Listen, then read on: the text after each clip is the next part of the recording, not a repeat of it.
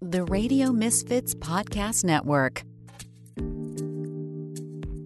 Hi, everyone, and welcome to another episode of Planted with Sara Pion. I'm Sara Pion, your host, and today we have Jeffrey Welsh, who is an entertainment and cannabis attorney working for Vicente Sederberg. So, you're also the Composite agency co-founder. Jeffrey is a partner at Vicente Sederberg, where he focuses his practice on advising companies, brands, entertainment, and media properties, other law firms, and investors on how to navigate the California cannabis market space. Welcome. I'm just so happy to have you here. Thank you so much, Sara. No, it's a pleasure to connect and a genuine pleasure to be chatting with you today. Excited for our conversation here. So I'm going to ask you the first question I ask most of my guests. What's your first experience with cannabis? Sure. So, well, I'll probably break it out into two. My first one is sort of a classic. I was in high school, received some cannabis from a friend of mine. I always got home about 40 minutes before my mom got home from work. So I believe I was a junior in high school, found one of my grandfather's old tobacco pipes and went to my room and smoked, except I forgot to open the window. So there I was for the first time. And as a first-time consumer, I actually got, quite high, which, isn't consistent with a lot of people's, first experience. Right. So I'm sitting there in my room, kind of stoned out of my mind. My mom comes home, opens my bedroom door, starts asking me where's the pot. And I kind of feigned like I had no idea what she was talking about. But needless to say, we came to an understanding that she wouldn't tell my dad. And it was all good. So that was my very first experience. And frankly, it kind of scared me out of considering, consuming again until college. So in college, I majored in saxophone performance and, did a lot of, jazz and classical saxophone up at a music conservatory called the Hart School of Music, which is in West Hartford, Connecticut. It's part of the University of Hartford. And that's when I actually had a meaningful introduction to cannabis. Basically was spending 10, 12 hours a day, playing music. And a lot of my jazz colleagues, some of the older, upperclassmen at the school, I noticed would frequently take smoking breaks, at night. And so, one night I kind of joined them, we're chatting with them, just trying to, be one of the cooler underclassmen and start to, make friends with some of the older colleagues at the school. And that is really what I think meaningfully opened the door to me, because they explained it as a way to really get out of your own head and really start to, sort of explore from an improvisational perspective, ideas that you might not normally be able to explore, completely sober. And so that was, really meaningful for me. I wasn't consuming all the time in college, but, I'd say probably like once a week, if I sort of hit a wall with a practice session, but wanted to keep playing for, another hour or two, I would consume. And that was really, for me, a wonderful and meaningful introduction to the power of the plant on the creative side, for me. So, that was it. That was it for me. This is sort of a tale of two stories there. That's awesome. It's interesting because when I have had guests who have a creative background, it always seems to be part of they start to like it as part of the creative process. And then alternatively, when I have guests on who have an athletic background, they initially were like, yeah, I decided not to do it because I was worried that it would, affect my performance. But later on, we're like, I wish I would have considered it back in the day. Yeah. Well, it's so interesting, now that college was, 17, 18 years ago now for me, and now I rarely smoke. I'll probably smoke like once a month, just on a weekend or at night if I've had a really tough day. But, now I use cannabis topically and I love, microdose beverages. So I ingest my cannabis and I apply it topically, and smoking is not the go-to these days, unless again I'm like in the studio late at night and looking to come up with some new ideas. So it's definitely evolved. You know, my use, of cannabis has certainly evolved over time as well.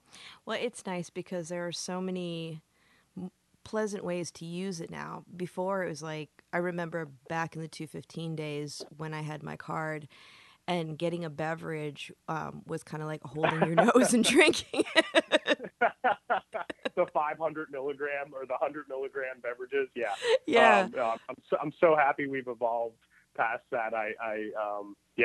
Those days as well. I remember my first edible experience was, I didn't realize it until after the fact because I was just, ignorant as to dosage, at the time. And this was before, I'd started practicing in the space, and ended up taking edible that was 150 milligrams. And I slept for, a solid 18 hours, I think. I'm really happy that, the industry is evolving, to more functional, products. Cause I mean, that's where I think the most benefit, to the plant is outside of strictly, medical use, which is obviously to me, the best use, of cannabis. Yeah. I agree. I got into, I had used cannabis when I was younger, and definitely had occasionally used it as an adult, like you, probably like once a week or something like that. And when I had cancer in my late 30s, that's when I started using it more regularly. But like being in after cancer, I decided not to go back into the office because when things happen to you, you kind of reevaluate things in your life. And I was going back to school, and I decided to get a job in a dispensary so I didn't have to be anyone's boss. And I thought it would be like, working in a coffee shop. But when you first get into a dispensary and you're trying everything, and it's like, there are just so many different things, and you end up like using a lot of different products. And then we find, like, I was just talking to a colleague about this the other day. It's like, after you've been in this space for a while, it starts to shift, and you start thinking about, well, what can I use to actually that's functional, that can enhance my life? And so for me, like, I do like to smoke from time to time, but I really am into a lot of like the tinctures and, like you, the drinks. Like, I've been playing with a CBD to CBG ratio that's really helped me focus during the day. So there's no THC in it really at all. Right. I think that to me, that's the future. It's looking at kind of the arc of, the California marketplace, specifically on the beverage category. I represent a lot of, beverage companies, and finally, the consumers are starting to demand that more, and also distributors, right, in the state are finally able to actually handle, the larger weight and quantity, right? Like, obviously it's easier to ship, a bunch of oil or flour products that weigh significantly less than several dozen cases of a beverage. So I'm really I'm excited to see how that continues to evolve, and what you just touched on, Sarah, sort of proprietarily or I guess individually formulated cannabis products. We're starting to see those come out that I have a couple clients that are working on sort of, subscription boxes, they get delivered to you monthly, and you can sort of tinker with your own formula to sort of find your best fit. And, given we all have our, own individual unique, endocannabinoid systems, that's crucial, right? Because the whole concept to me, which was like a hot topic a couple of years ago, of like, find your strain. Well, it's not even find your strain. It's like, find your individual cannabinoid profile that works for you, and that wasn't really an option for us a couple of years ago. No, we weren't having that conversation. And that's, as an educator, I always tell people, somebody comes to me and they say, oh, I had these chocolate covered blueberries, or somebody had these chocolate covered blueberries and it helped them sleep, and I want to try that. And I was like, well, that's awesome. I'm glad you had the conversation. But now let's figure out what works for you, because we are all so different. And I always tell people, the goal is to find the ideal ratio at the lowest volume possible that creates a desired reaction in the body. Because even if you're looking at something that's non-euphoric, if you're taking more than you need, it may cease to be effective, and you're wasting product. Right. Yeah. No, that's well put and well said. And that's, like I said, that's just something I'm excited to see our industry continue to evolve. And it's so funny, Sarah, when I go, so I'm originally from the East Coast, but have been living in LA for 15 years. And every time I go back, I feel truly like an ambassador of the space. Outside of Philadelphia is where most of my family is based. And I was just home for a family wedding 3 weeks ago. And at the wedding, I was just peppered with all sorts of questions about different products. Pennsylvania is obviously only medical right now, so limited selection. But just seeing, I ended up, just having an opportunity to kind of take a peek inside of a dispensary there and just looking at the selection or lack thereof compared to what we have. It makes me proud to really feel like I'm part of, this wave of change in California. And it's not like that's not happening in other states. Of course, Colorado and, the Pacific Northwest and Massachusetts and Michigan, they're all doing amazing things. But it's always interesting, kind of exploring other state markets and seeing where they're at, because it feels like the Prop 215 days there when you go and see kind of what products are available.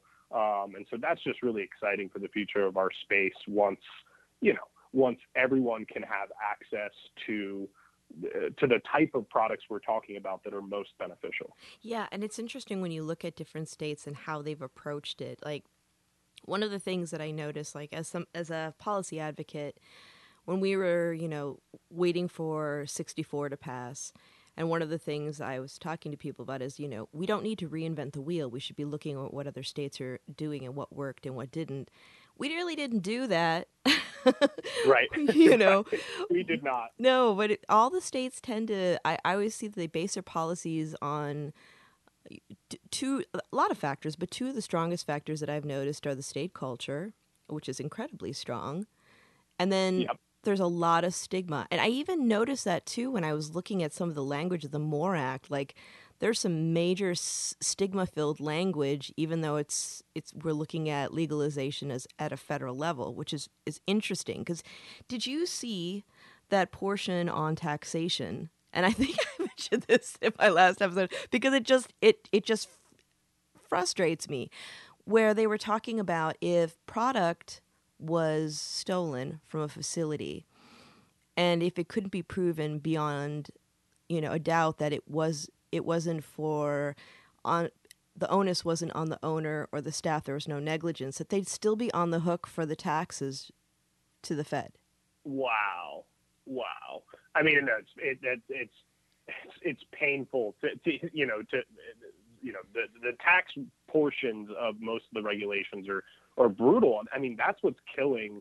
Not killing. I mean, that's what's really, making it tough in California. I mean, there's so many, municipalities that have, just exorbitant taxes, and coupled with the state taxes, the regulators are wondering, why and how the black markets or the legacy market's still competitive here, for a lot of our clients.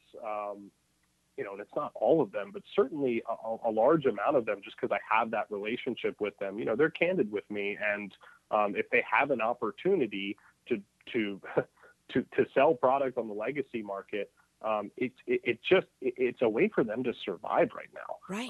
The margins are so slim, and it's not like we don't work, my firm doesn't work with, nor obviously advise, clients on how to do that.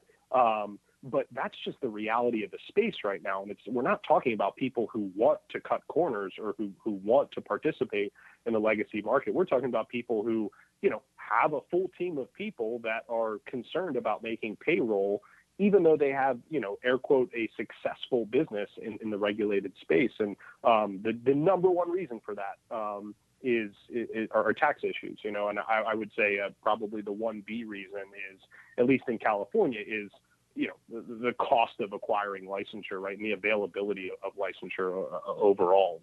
There's this patchwork of the almost 400 municipalities we have in California, and it's challenging. It's getting better. I remain optimistic, and I think people like us and the industry at large, continuing to have these conversations, push forward, advocate we'll get there eventually. I mean, we're still only a couple years into this experiment here, but it's certainly frustrating. And you hit it on the head. I mean, taxes just tend to be the biggest, I feel like, gap between what the regulators feel is appropriate and what is anywhere near, appropriate for our space.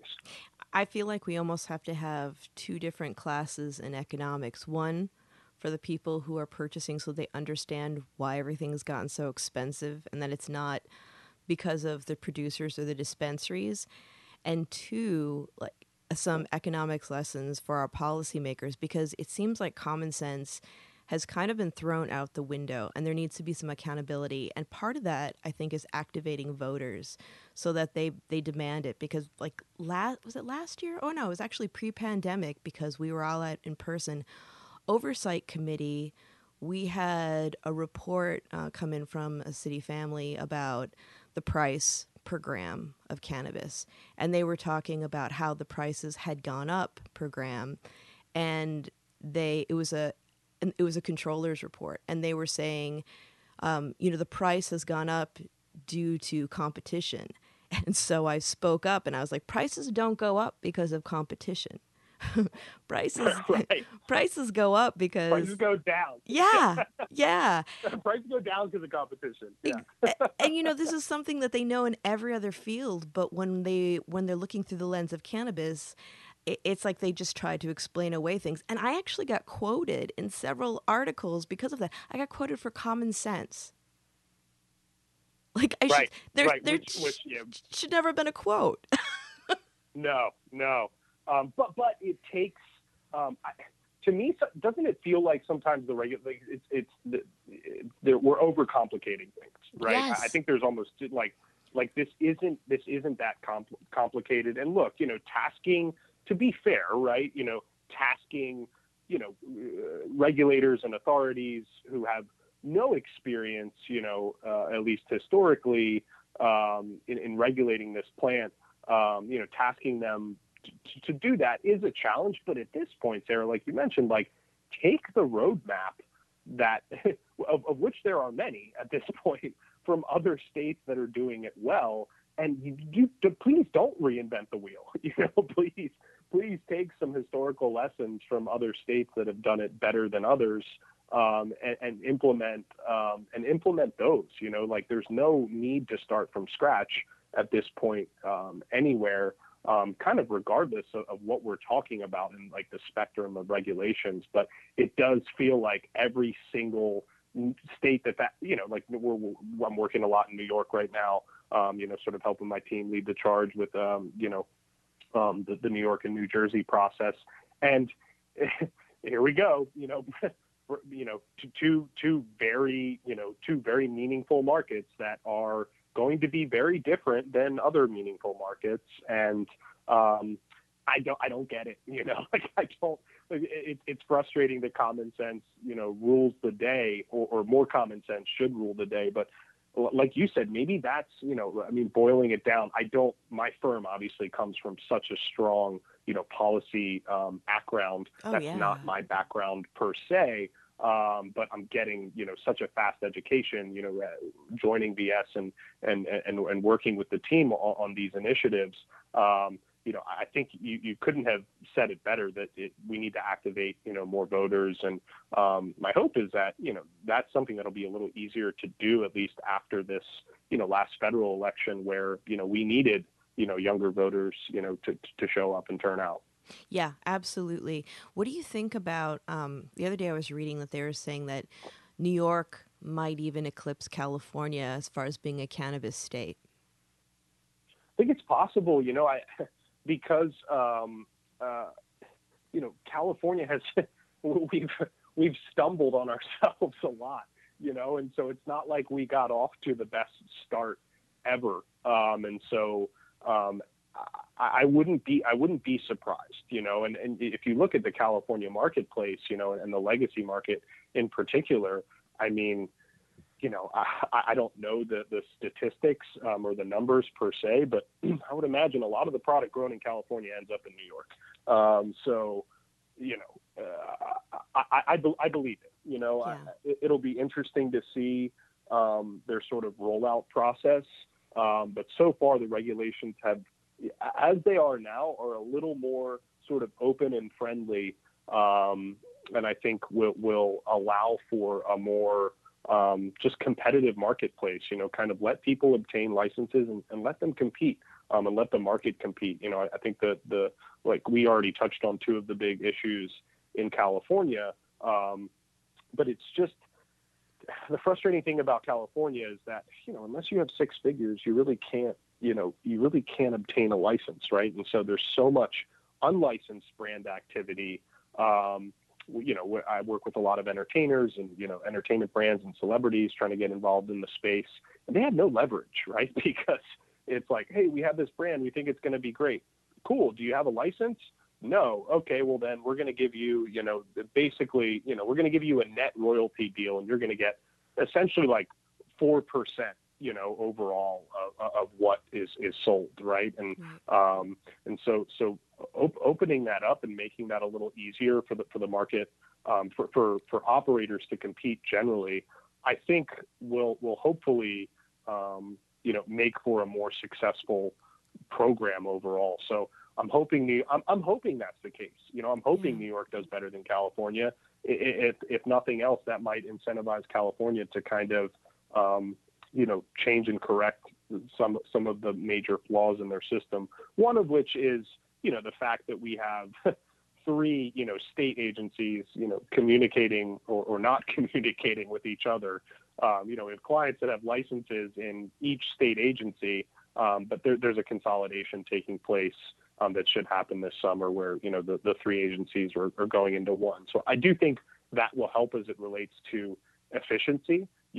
Getting anything done at the state level right now is taking months, for a license change or applying for a license. And, that's also hurting the marketplace, right? We have, well-capitalized, organized clients who are ready to go, and then it takes them 6 months to, actually get their state license. Meanwhile, they're paying for their leases, they're paying for their team.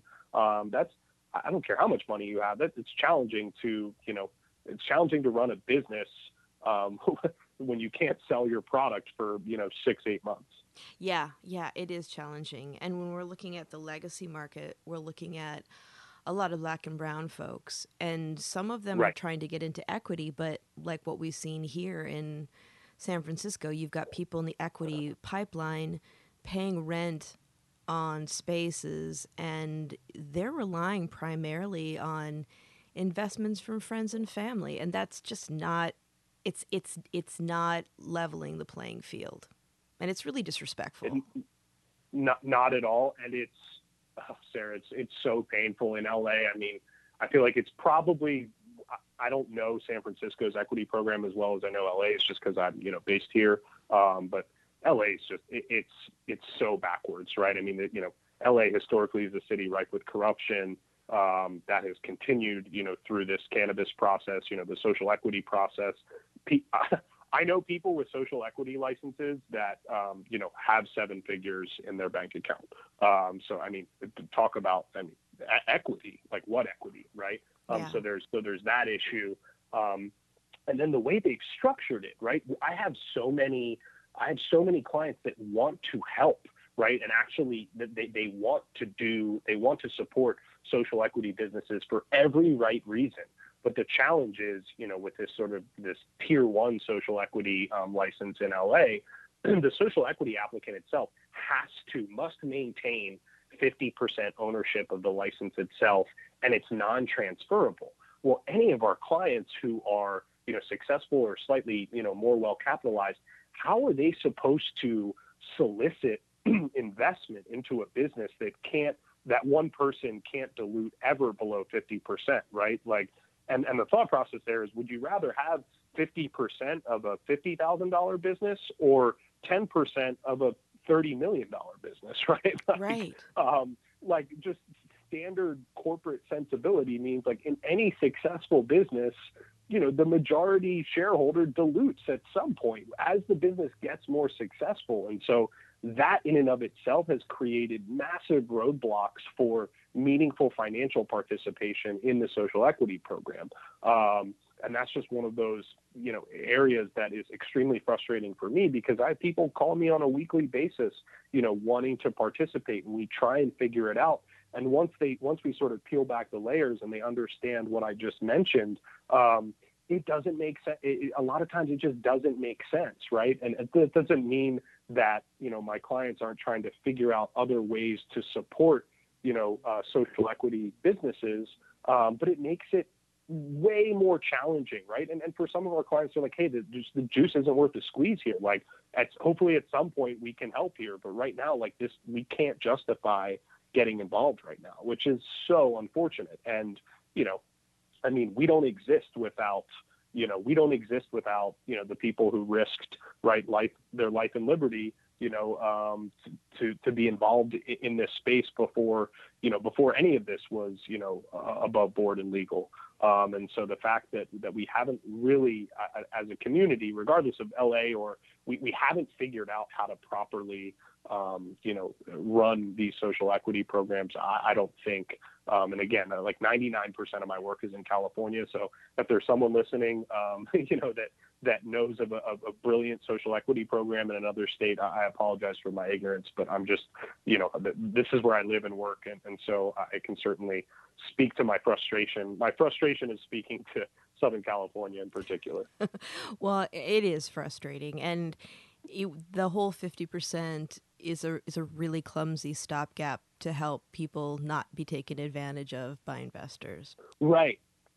I get the high level thesis makes sense, right? Yeah. But when you sort of actually have an understanding of how, corporations work and how investment works, I don't know too many successful businesses where, one person owns 50% of the business for the life of the company. That's not how you scale a business. No, it's not. And that's, I think, one of the biggest things that across the board policy makers are not thinking about. They're not thinking about how business is actually done. And they're treating it like, there are just all these things in place to make sure that, nobody gets ripped off, but they actually end up kind of getting ripped off at the end. Yeah. And just like treating it like it's radioactive, treating us like we're constantly going to be trying to get out of paying taxes and diverting product. And what they're not understanding is that, even the people who were here in the 215 days that are coming up to speed, they're not trying to pull anything over on anybody. They're just trying to have a business.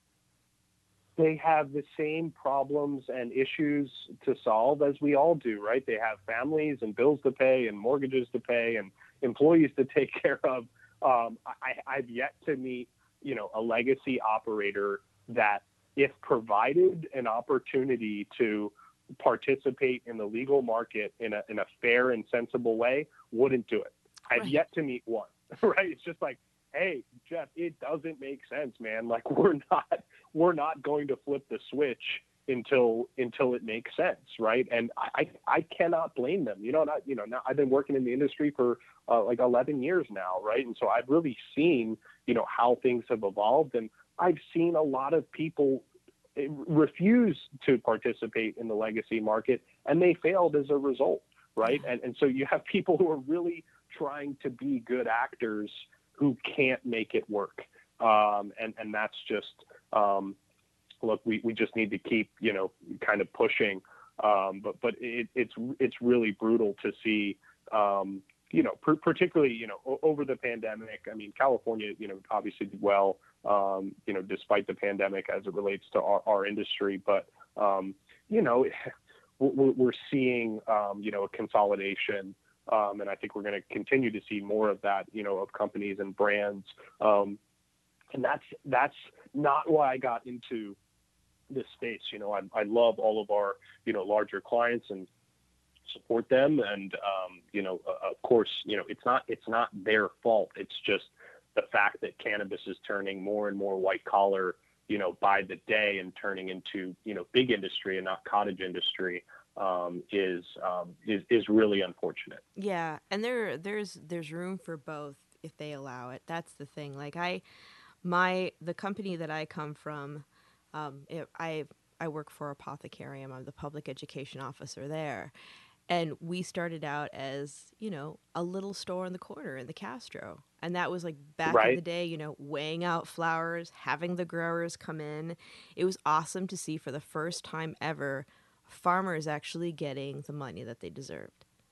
Right. Right. And now it's like, now I'm watching it, and as a couple years ago we were purchased by TerraSend, so now we're here, Nevada, Pennsylvania, New Jersey, and you kind of see how things are changing. And I think it's entirely possible for MSOs to have a heart and be engaging and do well by doing good. And there's also a need to be able to have these small artisan growers, because that's not everybody wants to have the same thing, and Right. there's just a beauty to like the genetics that come out of those projects. And like yesterday I did an IG live with chemistry, and I went to they went to one of the farms because they have a new pre-roll line out, and there are different farms for each pre-roll. And so we went. Oh, that's awesome. It was awesome. And we were looking at this regenerative farm where, they've got like vegetables and fruits growing around the cannabis, and, he's got gophers in his field, and it's just like seeing just everything that he's doing and talking about the fact that he doesn't till the soil and why that is. And these are just, and you can tell the difference in the flower. Oh, absolutely. And I'm always reticent to, compare alcohol to cannabis, but, craft beer and large beer, right? They both have their own place. And I'm not a huge beer drinker, but if I am drinking beer, like I want something local, like I'm not the guy that's going to buy, the 30 pack of Bud or Miller Lite. Like I want something that's local. And they both can and I think need to exist, right? And right. then you're really giving the opportunity for the TerraSends and the other MSOs to acquire and then purchase those craft brands, and that's how it should be. I have no issue with that. We need the MSOs, to really help kind of normalize. The space at large, right? Yeah. When we're talking about it's the helping entire us country, grow up. we need them. 100%, right? And we need a little, sometimes corporate cannabis is a good thing because it helps our optics, right? That's like one of the main reasons I got into the space, was, I started clerking in cannabis back in 2010, that was, Prop 215 days. So it was criminal defense was basically my job, right? Like limited corporate business work and mostly criminal defense. And, seeing not only the operators, but the service providers, from a decade ago, it's a completely different marketplace right now, and my goal at the time when we started, when I started my firm with my partner, Luke, back in 2015 was, do what you say you're going to do. Don't do what you say you're not going to do. Be a reputable operator and deliver clients' work product at reasonable rates. That was in and of itself a recipe for success, right? And so, like, we were trying to help, just in our little corner, help with the optics and help the industry grow up. And so, I mean, just by extension, that's helpful, right? Like groups that are organized, well capitalized, are run the right way, are dialed in, have all the right, service providers kind of aligned with them. It's vital. It's just, I worry about the future of our culture if that's the only option. Yeah, I really am hoping that it goes the way of craft beer, where we start to allow more. Because like in the 90s, you saw a lot of microbreweries popping up, and there was just more allowances. And that's when we started also getting into specialized small batch spirits and things like that. And I think it's an important, rich part of our work. But I also, because I love the fact that we just dug into all this meaty stuff, but we never talked about your trajectory in the cannabis space. Oh, sure. Yeah. Yeah. And I don't want to So, neglect that. no, I appreciate that. No, it's just, no, we dug right in. That's, no, I have a feeling I know we can't, but I have a feeling we could chat for hours. Oh, totally. But another time, we will another time for totally. Sure. Totally. So yeah, I moved out to LA to be a studio musician. So I did my undergrad in music, and then I got my master's degree in jazz saxophone, actually from USC. And I was, recording and touring professionally in the area, was, performing with the Los Angeles Philharmonic and Hollywood Bowl. And I'm on a couple episodes of Family Guy way back in the day. Oh, that's cool. And so it was, successful by all means, but kept going to gigs and seeing like the lawyers and managers for larger artists, just seeming like they had the better life. It was a grind. I also, for better or worse, really didn't enjoy. You have to teach as a professional musician. I wasn't a natural teacher. I really didn't enjoy it, and so my thought was, hey, go to law school, and become a music lawyer, become an entertainment lawyer, and kind of pivot your career that way. And so that's what led me to law school at Pepperdine in 2010. In 2010, I was, always had an incredibly supportive family, but I was totally bootstrapped. I worked basically 3 jobs through law school. Not quite sure how I made it through. Certainly my grades reflected that I couldn't spend all day in the library, but I got through it. I was bartending, teaching music lessons, valeting cars, like anything I could to pay my bills and eat. Thankfully, my business partner, who I already mentioned, Luke Stanton, was someone who I became very close with quickly at Pepperdine, and he was already working for a cannabis-focused criminal defense lawyer named Eric Shevin, who is a dear colleague and friend and like legend in the Southern California cannabis industry. So Eric, what's up if you're listening, bud? So Luke was kind enough to get me an opportunity in working with Eric, and I also worked with Ariel Clark, who is another fantastic cannabis, hemp, and emerging therapies lawyer as well here. And so this was 2010. Vicente Sederberg actually launched in 2010. Luke and I enjoyed the criminal defense stuff, but we hatched a plan back then to, start our own business focused practice, once we were able to, and once we passed the bar. So graduated law school, and it didn't make sense for us to hang our own shingle right outside of the gate. That's not necessarily a recipe for success.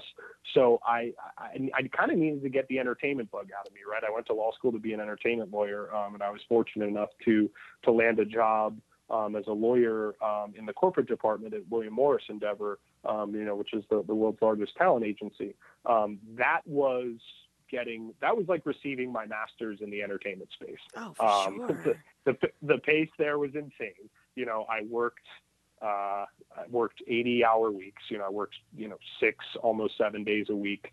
At the end of my time there, I ended up moving over to the personal appearance department, working for an agent named Brian Cohen, who is the agent for Damian Marley and Nas and a bunch of cannabis-friendly artists. And my goal was to sort of align myself with cannabis-friendly talent at WME, and who represents Rihanna and Lady Gaga and Snoop and Wiz. And so my goal was let's start a cannabis division at WME.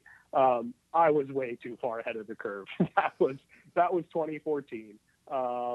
They were like, hey, we love your foresight, but we just can't. We're just not there yet. And so had a tremendous experience there, but decided that it made the most sense to go and do this myself. And so Luke and I started the Frontera Law Group in early 2015. We were really fortunate, that was the perfect time. Like a lot of things in life, that work out well. It was just timing meets opportunity meets preparation. We were hungry, ready to go, and our first couple clients ended up being very, very meaningful, California operators. Two of our first three clients were Henry's Original, Ease, and MedMed. And so we helped, we sort of helped write the delivery Bible for Ease across the state. And this was when MedMen was, very tiny. They didn't have any assets yet. And so we actually helped them, paper, their first couple of acquisitions in Southern California. And that really helped us springboard into being a meaningful player in the space. And we actually grew, our firm to what I believe was the largest cannabis law firm in California. We had about 300 clients, back in 2019 before we ended up, kind of selling our practice and joining Vicente Sederberg. So that pivot made sense for us because our clients, were growing, we're exploring other out-of-state opportunities. We had a small but mighty team, 8 lawyers and 7 staff. And I was just concerned of losing the client's overall business.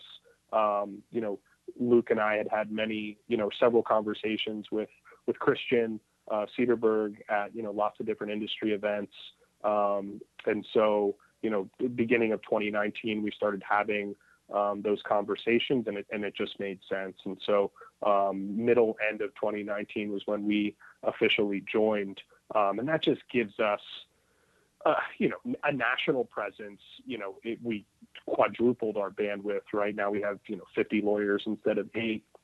And it's been great. I'm incredibly thankful for all of the VS team, for welcoming us. And, it's been wonderful. And I guess one thing that I sort of missed was, because of my entertainment background, and, I did start, co-founded a creative agency based in Venice called Composite, which almost was like a marketing incubator to start at the outset, because we had so many clients who I believed in and wanted to see them succeed, right? Cottage businesses that had the right vision and heart, but had the 215 optics, right, as it related to their packaging or their products, right? And I was concerned they weren't going to make it in a post-64, adult use world, unless they really started to, polish up the optics of their brand to compete with the larger players. And so, that's been great. Composite's been great. Obviously last year was tough for us, but that's a full service creative agency, focused on, brand ideation and design. And we've worked with, some of the largest brands in the state. So, shout out to the Composite team if they're tuning in right now. And that's kind of how I got here. I know that was maybe a little long-winded, but no, that was awesome. That's the long and short. That's a journey. It takes time to tell that journey. When you're looking at celebrities and cannabis, I know my company, we just did a couple collaborations this year. We did a collaboration with Chelsea Handler. And then of course, we were one of the first dispensaries to carry Seth Rogen's brand Houseplant.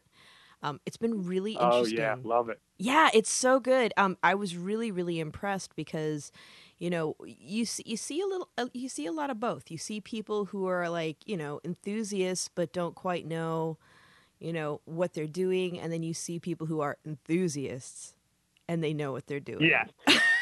Right. It's such a funny topic because a lot of people get, particularly real industry people get so emotionally charged about celebrity cannabis, right? Yeah. And then people are very opinionated about this.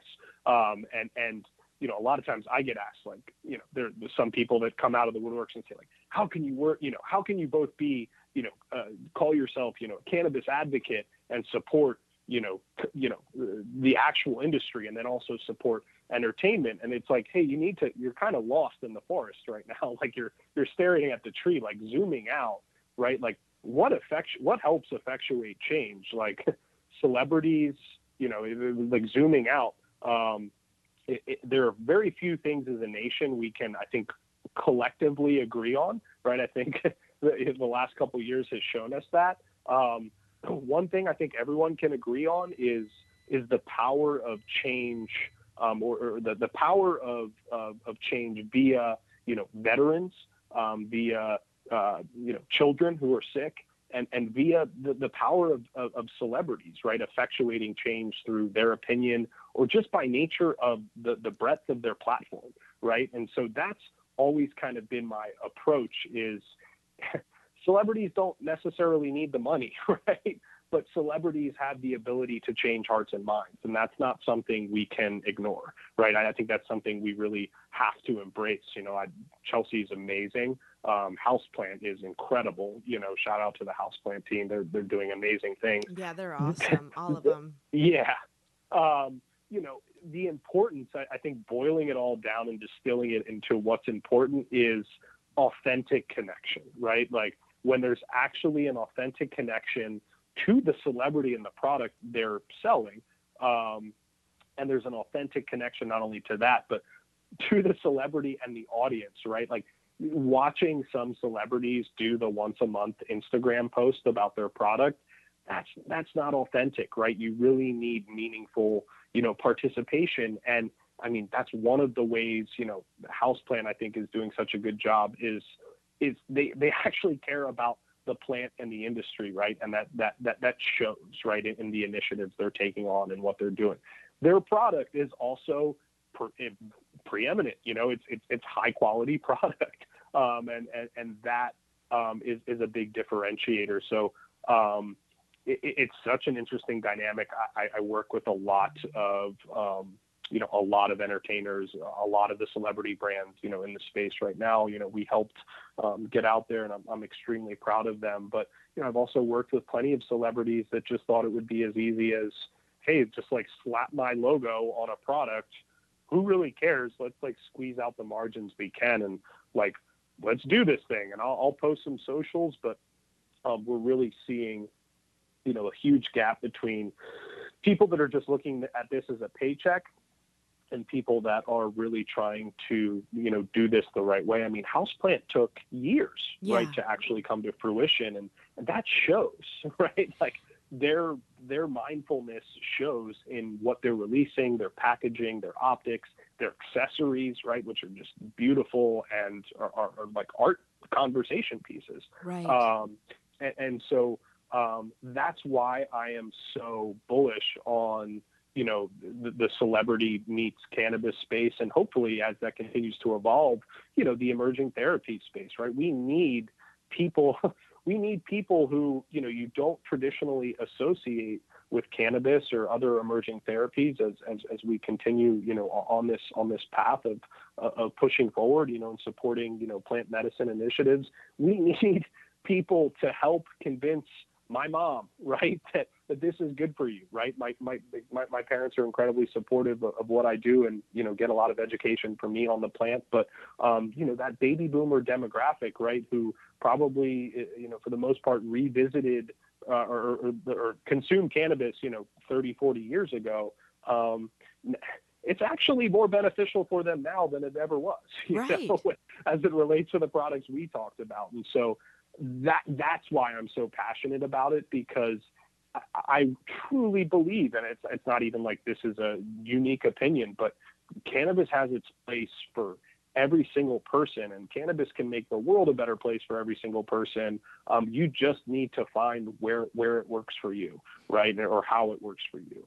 And unfortunately, for a lot of people, they just, they live in a state or jurisdiction where like they don't have access to the products that might be most beneficial for them. And so, the more we can continue to normalize, cannabis consumption the way, alcohol and tobacco are normalized. I mentioned that family wedding, right?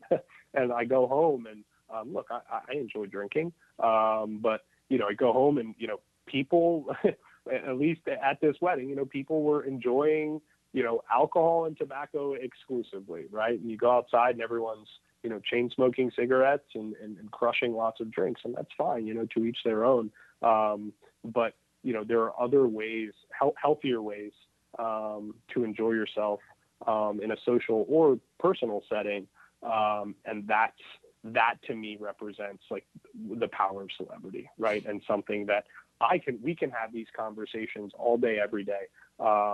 And, you are doing a tremendous job thought leading and, helping get this education out to the world. But we can't do the same job that The Rock could do, right? Like, we just can't. We don't have 100 million followers, right? We can't say something and have millions and millions of people listen to that every time we say something. And so that is, a long-winded way of expressing why I remain so passionate about the importance of celebrity involvement with cannabis. And it doesn't mean I support copping out and celebrity brands who are simply looking for a paycheck. That's the opposite of what I want. I always want to stress the importance of getting involved for the right reasons, but we need celebrities to really, I think, get this across the finish line and finish the job of federal legalization. Yeah, I agree. I always use the hashtag conversation is normalization. And there you go. Yeah. That's what celebrities do. I mean, and that's a thing I think too. Like when we're looking at the industry, there are a lot of people who feel threatened and jaded when we're looking at, celebrity endorsements or celebrity brands. But this is where there's a call for critical thought, and people need to really like pause and take a look at what this person is doing, because, you have different models like Damian Marley, for example. Before he got his brand going and everything, he did the medication series of videos. Right. And actually I did one of those. Oh, that's awesome. It was fun. Well, and when I was on the sound stage, I'm the person who never has their phone on. And like, my husband always gets frustrated with me because he's like, when I can't find my phone, he can't call me because it's on silent. But this day in particular, for whatever reason, my phone was on, and I was standing right next to Damian Marley when it went off on the soundstage, and I have never been more mortified in my whole life. Oh, no. The one time, Sarah. The one time you had it on. Yeah, and he's just looking at me like, who is this asshole? But Oh, man, that's tough, but also hilarious. It was incredibly humbling and very funny after the fact. Well, he's a great example of someone that's in it for all the right reasons, and I'm close with Damien's team. Dan Dalton and Dan's sister Casey, are a part of Ocean Grown. They're owners of Ocean Grown Extract, and they're doing amazing things in Coalinga. So certainly shout out to Damien's team, but don't be too hard on yourself. That's just a fun memory. No, it is. Yeah, it is. I don't cringe anymore. Enough years have passed. Right. But I'm sure that phone's never going to be on again. Never.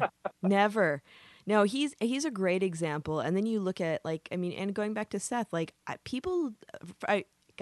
can't even tell you how much haterade I saw on social media around that.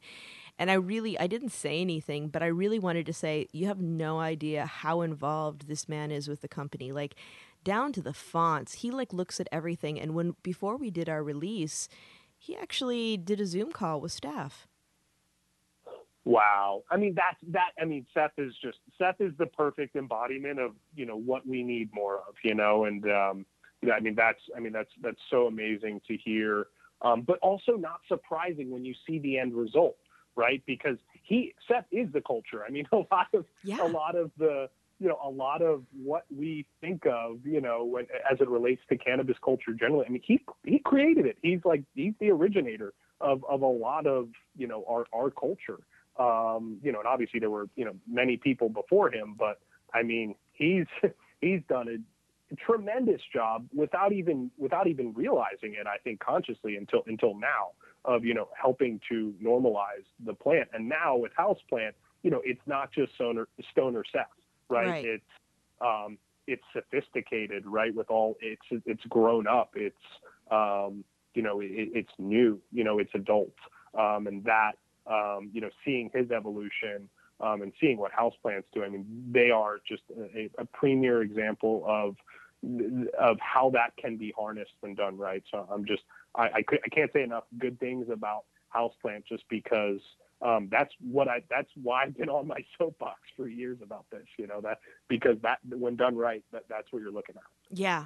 I just feel like he's a great model to aspire to, and he really walks his talk. And that's the one thing that I'm hoping. I know that everybody's, going through a lot of distress in the industry, and I think that's why there's a lot of backbiting. But we really need to stop and calmly assess what's going on around us and who actually is showing up. And he is one of the people who is actually showing up, which makes me so happy, especially because we carry him. Because there's nothing more disappointing than having a product and you look at the person and you're like, okay. Yes,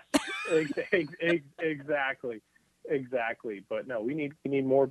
I mean, the only challenge is there's not too many sets. He's a pretty special guy as it relates to our space. But I mean, to me, the next wave is really going to be, obviously athletes are involved, both from a product side and just an investment side. But that's really going to be the next wave, right? Once, I mean, a lot of the professional organizations, have stopped testing, but that I think will be our next evolution, right? Is we're kind of starting, with musicians and actors, and that's going to evolve into, athletes. And, you look at Michael Phelps and Usain Bolt, right? Like two of the most successful athletes of all time, like avid cannabis consumers. So it's there. It's just not yet safe for them to really, openly embrace that publicly. Yeah, I can't wait for the day that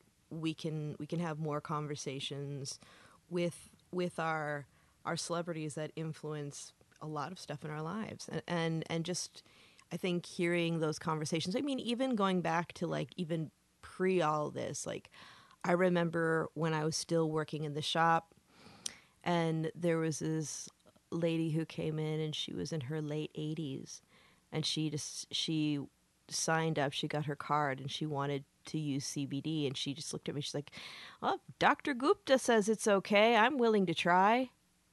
There you go, Dr. Gupta changes a lot of hearts and minds, and yeah. I mean, that's that. I mean, all of my grandparents, unfortunately, have passed, but when they were alive, I mean, their doctors were, their doctors were the closest thing to a living God for them, right? They hung on every single, and I get it, but my grandparents weren't on social media, they weren't, it was whatever the doctor said was okay. And before my grandma passed, I hid from her that I was practicing cannabis law, but before she passed, I did have a conversation with her, and she ended up telling me that she really really believes in the medical power of the plant. So that was certainly a nice conversation to have before she left us. But that's anyone sort of at that level, the more we can do that, the better. And certainly you, Sara, are also playing a crucial role here in just having these conversations and getting this out there. So I can't thank you enough for for providing the industry with this opportunity that you're doing. Oh, thank you. I love having the conversations and just being able to connect with colleagues old and new, and together we can do a lot of really great things. Absolutely, completely agreed. So if our listeners want to follow you, how would they do that? Do you have some websites or some social media that you'd like to share? Sure. No, I appreciate that. If you want to follow me personally, I'm pretty active on Instagram. It's basically a hybrid of my music and cannabis news and psychedelics news. My Instagram handle is JD Welsh, WELSH. And the firm's cannabis handle is BS Cannabis Law.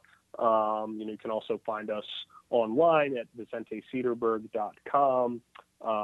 And the Composite Agency website is compositeagency.com. So feel free to follow me. If anyone listening, has any questions, shoot me a DM. I'm happy to chat with anyone, anytime. I think it's important to always, be willing to, talk to really anyone and everyone about anything. So anyone listening, wants to have a chat with me, feel free to reach out. And yeah. That's I think that's it for the socials. Well, I personally am excited to continue the conversation. So thank you so much. And for you listeners out there, just a reminder, Planted is 2 times a month now. You can listen to us on Stitcher, Pandora, Spotify, Amazon, Google, Apple, just about anywhere you listen to your favorite podcasts, we're there. And if you want to follow us on social media, we are on Twitter, Instagram, and Facebook. Twitter and Instagram will be Planted with Sara. And Facebook is Planted with Sara Payan. Our website is www.plantedwithsara.com. And of course, you can always find us on our parent network, Radio Misfits Network. Shout out to Chicago. Jeffrey, it's been a pleasure, and I really seriously, anytime you want to come back on the show, you've always got a spot with me, man. Oh man, Sarah, I appreciate it. No, that this was such a lovely conversation and such a joy to connect. And it's always I'm just very grateful and always humbled for these opportunities. So again, thank you for doing what you do. You're playing an absolutely crucial role in this industry. And yeah, it's a pleasure to make your acquaintance, and let's do this again soon. That sounds awesome. And for everybody out there, until next time. It's loosening up out there, but stay safe, stay curious, and be good to each other. We'll see you next time. Take care.